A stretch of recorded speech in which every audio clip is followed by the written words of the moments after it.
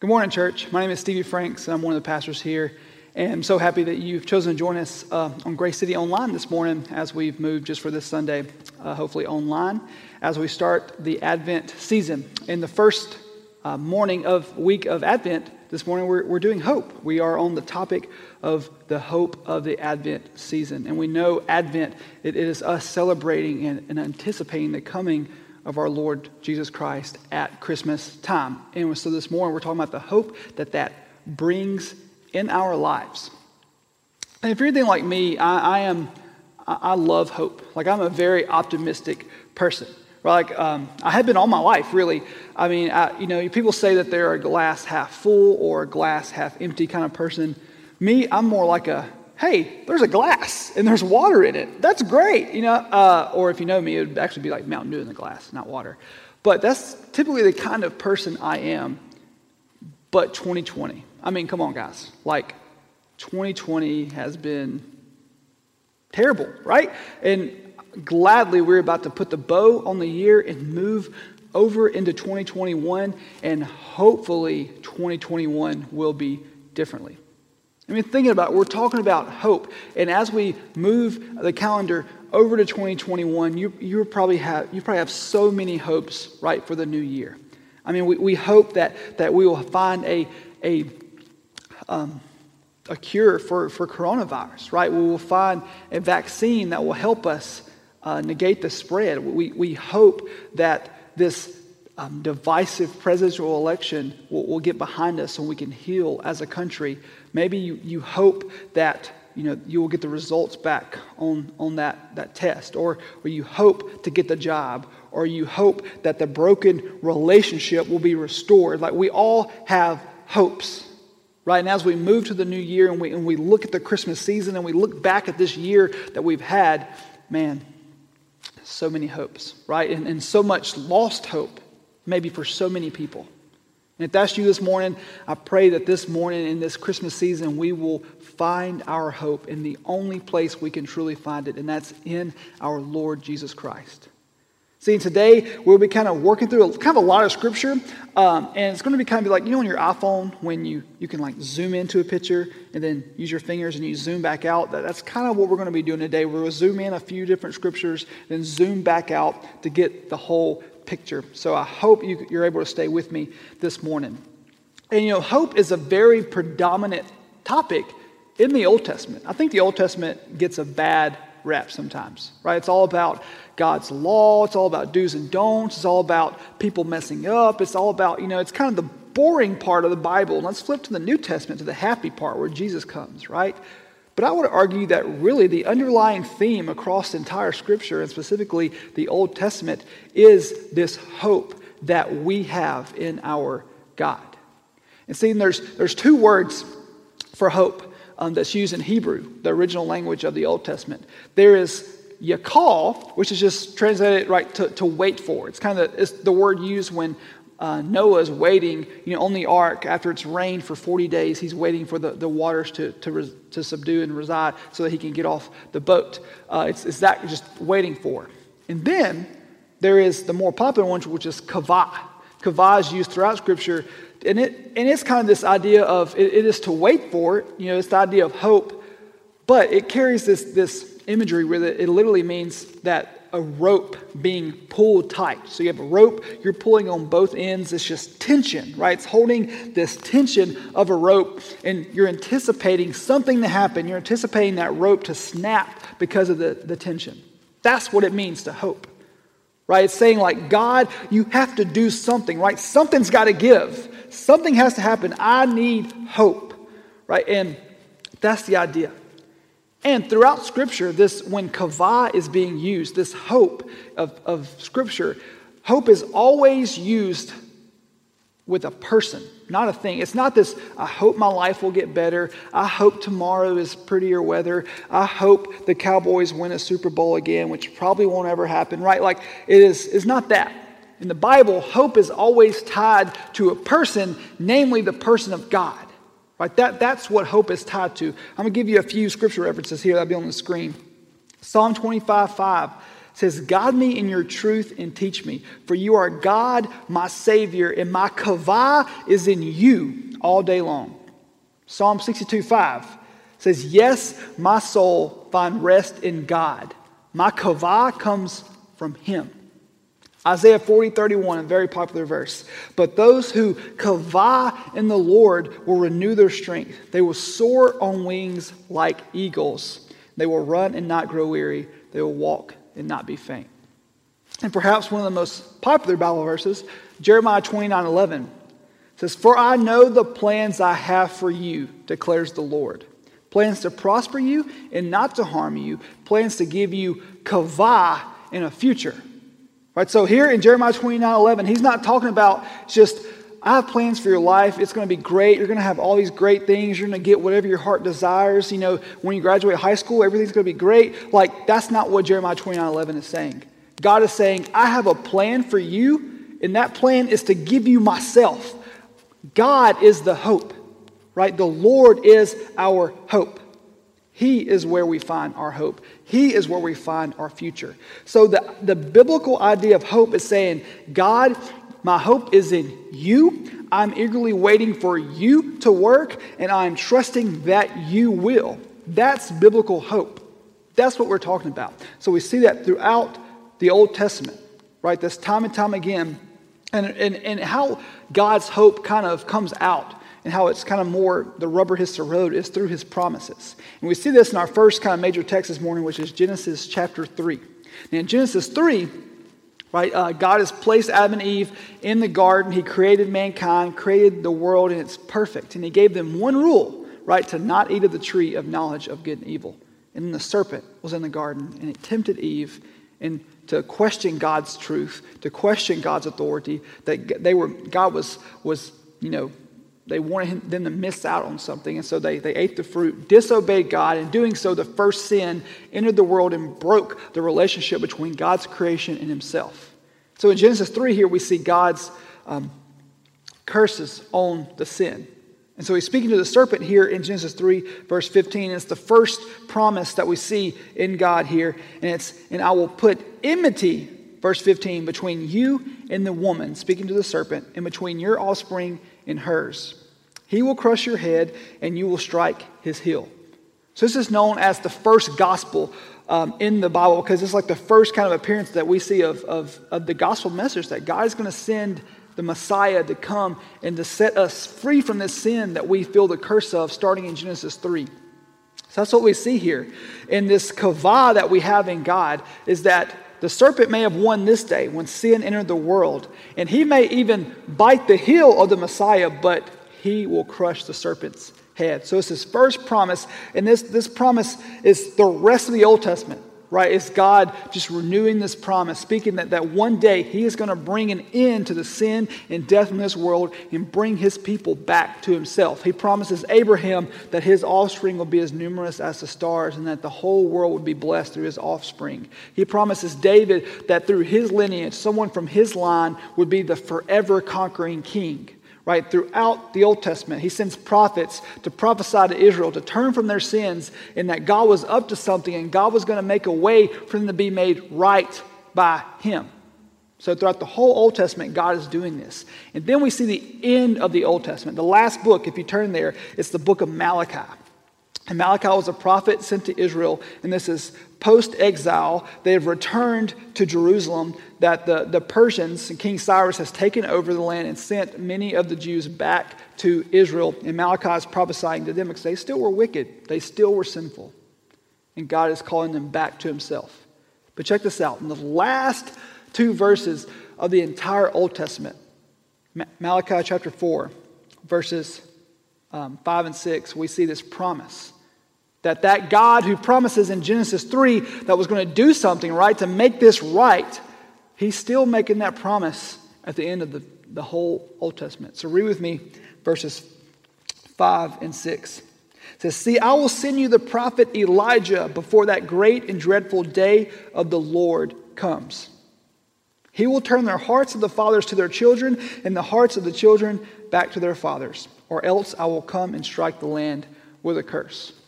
So the Old Testament ends with this promise that God was going to send Elijah back and was going to prepare the way for the Lord. And he was going to make all things right and make all things new. So that's how we end the Old Testament, is this promise of God. This kavah that we have in God, this hope that he was still up to something. But then the Old Testament ends, and see, my Bible has this white page before the New Testament. But this white page is actually 400 years of silence by God. Right? That Jerusalem and Palestine, the Jews, they were governed and ruled by the Persians. And then the Greeks came in. Alexander the Great conquered the land. Still, nothing from God. Then the Jews revolt. They actually take ownership. They take back the power in their own land. Still, nothing from God.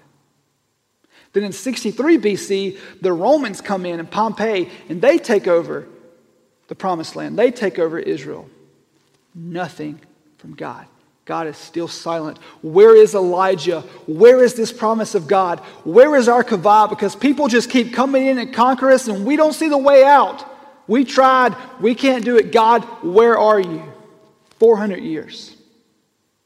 Then we open up the New Testament. Matthew, Mark, Luke, and John. It's all accounts of this story that God started doing something. And he was actually working this entire time. Look over in Luke chapter 1, which is kind of the beginning of where we get the Christmas story, right? The advent, the coming of our Christ in Luke 1 and 2. We see there's this priest, and actually David, I believe, preached on this last year. There's this priest named Zechariah. And we see this angel of the Lord come to him. Let's read in Luke chapter 1, verses 5 through 18. In the time of Herod, king of Judea, they were being ruled by the Romans. There was a priest named Zechariah who belonged to the priestly division of Abijah, and his wife Elizabeth was also a descendant of Aaron. Both of them were upright in the sight of God, observing all the Lord's commandments and regulations blamelessly. But they had no children because Elizabeth was barren, and they both were well along in years. Once when Zechariah's division was on duty and he was serving as priest before God, he was chosen by Lot according to the custom of the priesthood to go into the temple of the Lord and burn incense. When the time for the burning of incense came, all the assembled worshipers were praying outside. Then an angel of the Lord appeared to him, Zechariah, standing at the right side of the altar of incense. When Zechariah saw him, he was startled and was gripped with fear. I would be too, if this angel came out of nowhere and started talking to me. The angel said to him, "Do not be afraid, Zechariah. Your prayer has been heard, and your wife Elizabeth will bear you a son, and you are to give him the name John." Check this out, verse 14. "He will be a joy and a delight to you, and many will rejoice because of his birth. For," why? "He will be great in the sight of the Lord. He will never take wine or other fermented drink, and he will be filled with the Holy Spirit, even from birth. Many of the people of Israel will be brought back to the Lord their God." And here it is, verse 17. "And he will go on before the Lord in the spirit and power of Elijah, to turn the hearts of the fathers to their children and the disobedient to the wisdom of the righteous, to make ready a people prepared for the Lord." Sound familiar? 400 years ago, before God was silent, we heard this promise from Malachi that God was sending Elijah. And we open up the New Testament. Where's the kavah? Where is our hope? There's tension, right? Like, God, we need you to do something. And here it is. God was up to something. Not just this baby, right? But he was preparing this baby to prepare the way for the real baby, the real boy, right? Jesus was coming. And John's duty was to prepare that way for him. This is Advent. The kavah was beginning to work and come into place in Jesus coming. And then we look over in the beginning of the book of John, right? And John starts his gospel not at the birth of John or Jesus, but John the Baptist is now an adult. So the one coming in the spirit of Elijah, the one that was prophesied would come and prepare the way for the Lord to bring in that kavah. Here he is. And in verse 29, it says, "The next day John saw Jesus coming toward him and said, 'Look, the Lamb of God who takes away the sins of the world. That's who that is.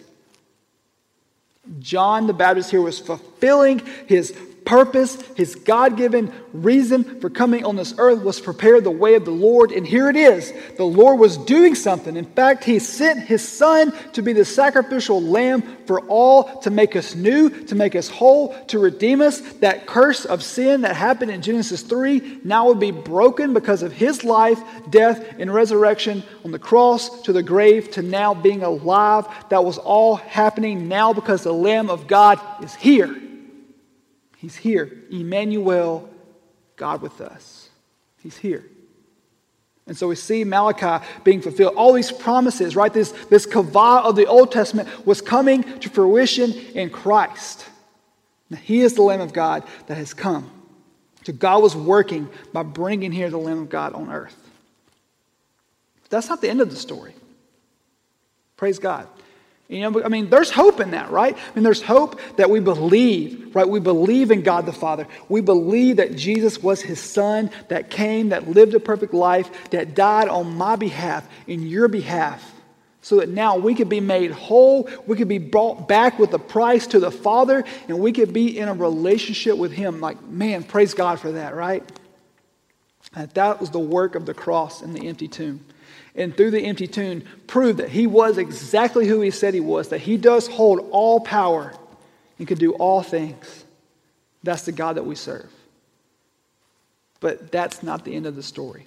That's the beginning of the New Testament. We flip over to the book of Revelation, the last book of the Bible. We see not John the Baptizer, but the Apostle John saw this vision from God. And we see here kind of this many things, and it could be a confusing book, but toward the end, in Revelation chapter 21 and 22, we see the end, and John is seeing what was to come. John is seeing God's ultimate victory that started on the cross, now in the future was going to come the full victory. Right? Because right now, where we are right now, yes, we live in light of the victory of the cross and the empty grave, but we still suffer.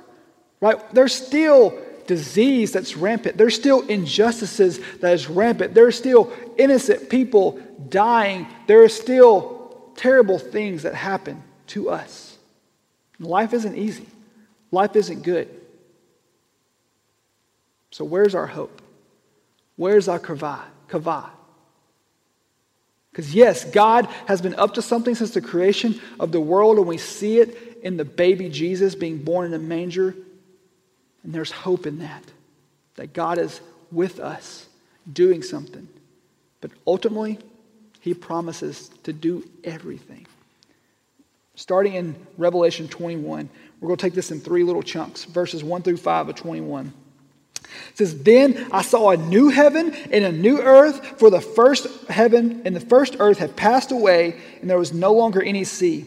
I saw the holy city, the new Jerusalem, coming down out of heaven from God, prepared as a bride beautifully dressed for her husband. And I heard a loud voice from the throne saying, 'Now the dwelling of God is with men, and he will live with them. They will be his people, and God himself will be with them and be their God, and he will wipe away every tear from their eyes. There will be no more death or mourning or crying or pain, for the old order of things has passed away.'" Man, praise God. Verse 5, "He who was seated on the throne said, 'I am making everything new.' Then he said, 'Write this down, for these words are trustworthy and true.'"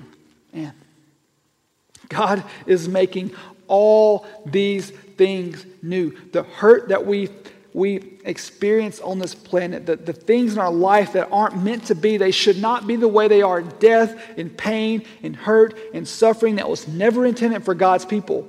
One day, it's going to be done. One day it will be finished when that new heaven and new earth is brought by God. But then he goes on, verses 22 through 27. He says, "I did not see a temple in the city because the Lord God Almighty and the Lamb," there's the Lamb of God. Remember John 1 when John saw Jesus and said, "There's the Lamb of God. Here he is. The Lamb are its temple. The city does not need the sun or the moon to shine on it, for the glory of God gives its light, and the Lamb is its lamp. The nations will walk by its light, and the kings of the earth will bring their splendor into it. On no day will its gates ever be shut, for there will be no night there. The glory and honor of the nations will be brought into it, and nothing impure will enter it, nor with anyone who does what is shameful or deceitful, but only those whose names are written in the Lamb's book of life. It's coming, right? The Lamb making all things new.